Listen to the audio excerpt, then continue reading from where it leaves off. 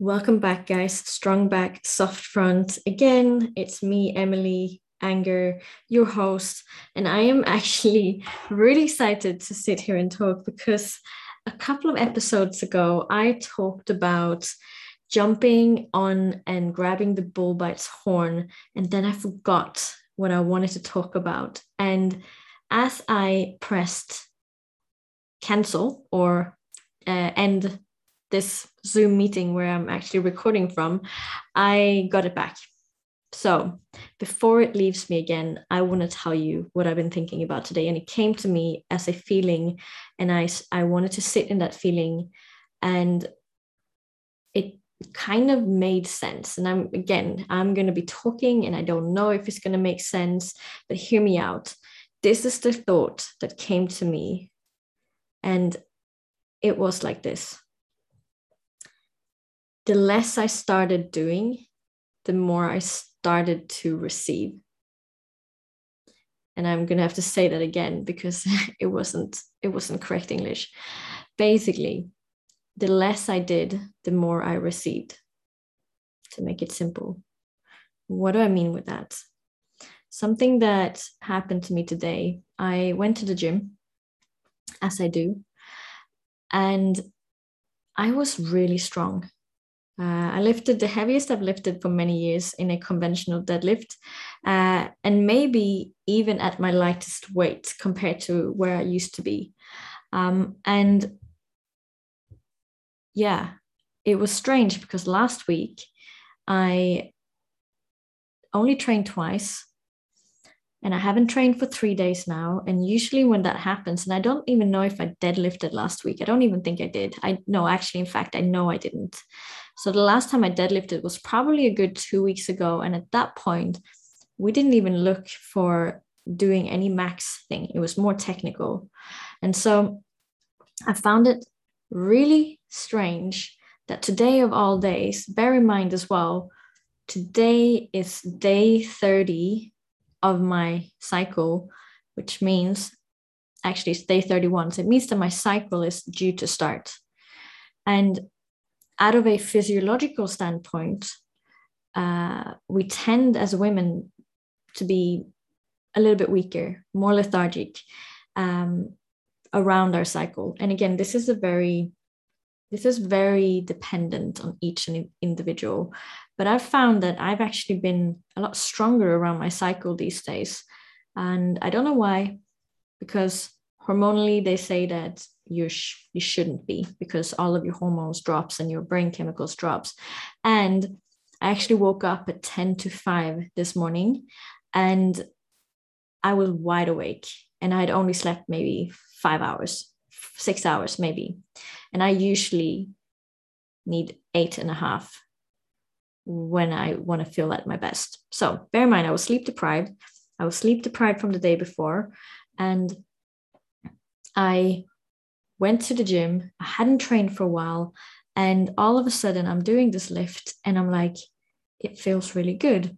Let me see what I can do today. So I ended up going up to, not that it matters, but 107.5 on my conventional deadlift. And I haven't really lifted above hundreds in a very long time. And I just thought, I lifted 105 a few weeks ago. Let me go up 107.5 and 107.5 kilos. And I did 2 reps, and I was just really fascinated by it, that how come that when I do less, I receive more, or I'm capable of more. And something that I thought about afterwards was, because when doing less, our nervous system is less jacked up. And don't get me wrong, like, I can definitely live in stress. I'm very good at it. I'm very good at handling stress. But I can see that in periods of when I am more stressed, I achieve less things. And it makes sense, because when you're in fight or flight mode, you're kind of just thinking about survival. At least your subconscious is. This is not conscious thoughts, because in your mind, you are doing so many things. You're putting out fires, as we say, and it feels like you're working and doing a lot of things, but in fact, you're only putting out fires. And so when we come down to a lower level of stress, so we're going into parasympathetic state,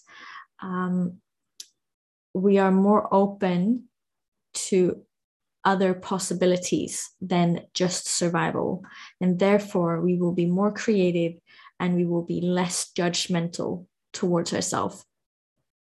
And I don't know, this doesn't necessarily only link to why I had a good training session, because if my nervous system was already jacked up, then I don't know, maybe it stopped me from accessing this nice movement pattern, because if you're so tensed up already, your body won't move as it should always. Obviously, with skill acquisition and repetition, you have motor skills, which allows you to move in a certain way.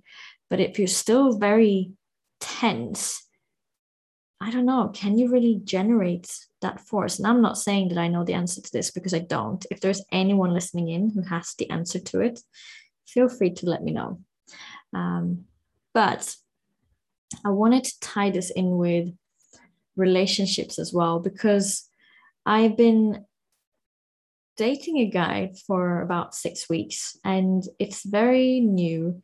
And I've noticed what's happening in comparison to my old self is that I am doing so much less.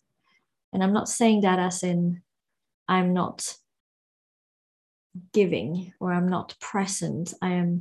But I'm less obsessed about the outcome. I'm less obsessed about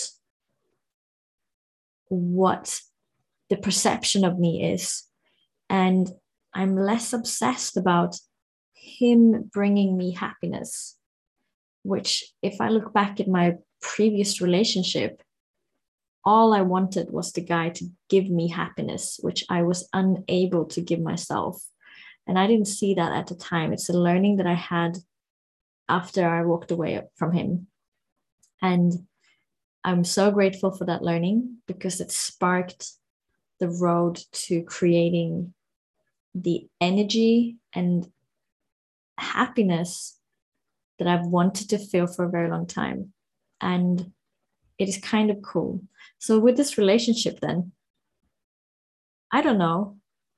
Who knows what the future holds? No one does, because we can't tell future.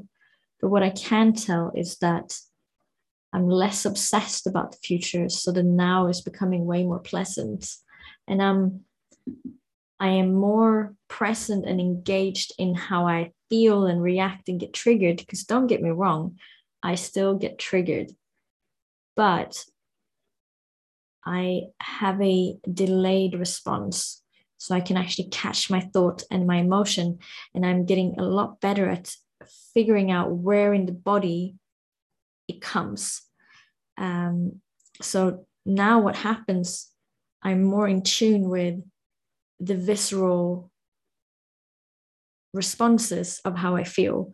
So I don't necessarily always know what I feel, but I know that I feel something because there's a visceral reaction somewhere in the body. And that's the cue for me to go, stop. What's going on?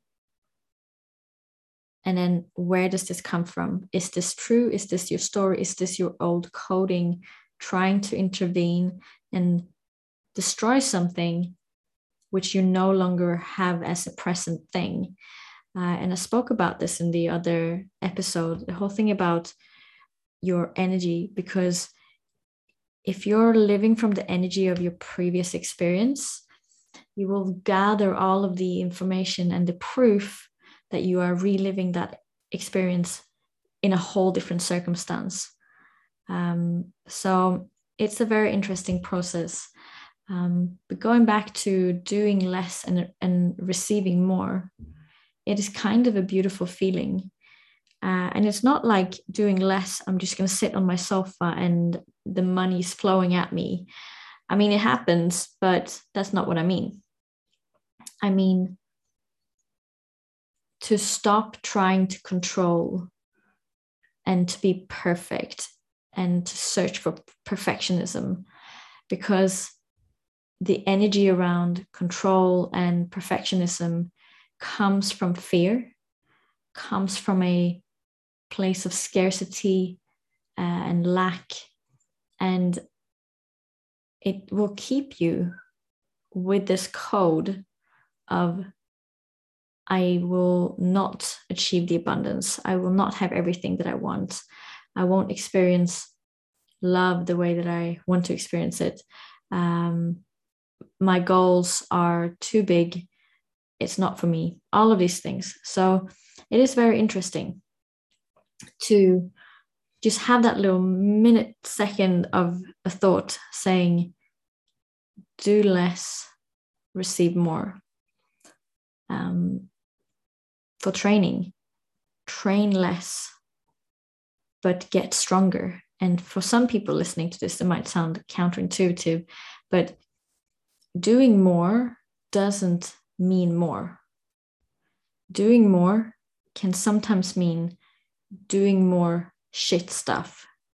So in the reference of training, doing more can mean more volume, but that volume can also mean more damage, more inflammation, and more breakdown. And without the adequate recovery, which is to do less, you will not recover and actually grow into what you have forced yourself to adapt to.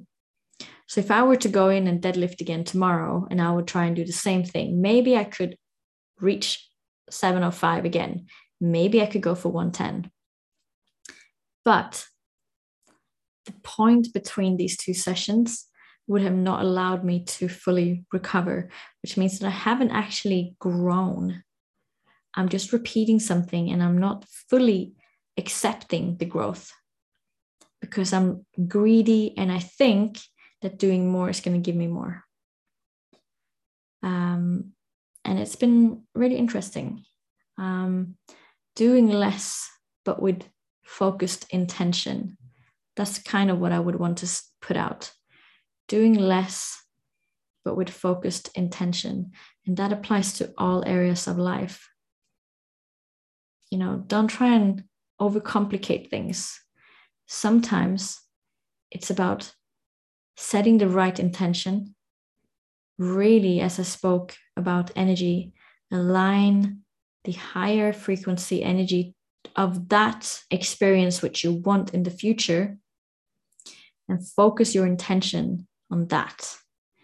Because with that intention and with that focus and with that clear stated goal, you will kind of know what you need to do. Because if you can trust that intuition,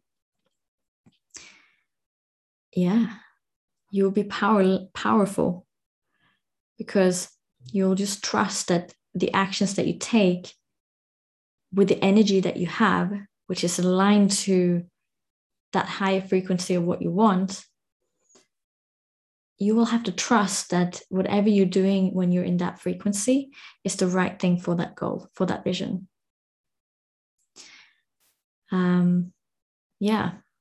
So I'm so happy that that thought came back to me after I recorded the last episode, because I actually beat myself up for it. I thought it was a really good thought. And because it has manifested itself in different areas of my life lately, it was worthwhile to bring it up here. And I'm sure that I will continue to find proof, because if this is the energy and the belief that I hold right now, then I will find more proof that this is the truth. Do less, receive more. Do less with more focused intention, receive more. Yeah. So I'm going to leave this one and make this a very short episode, because after this, I'll probably start talking about random things that you don't need to hear about today. So again, I appreciate you. Have a really good evening, afternoon, morning, wherever you are in the world. And if you want to reach out with some feedback, you find me on Instagram, Emily Anger. Have a really good one. Bye.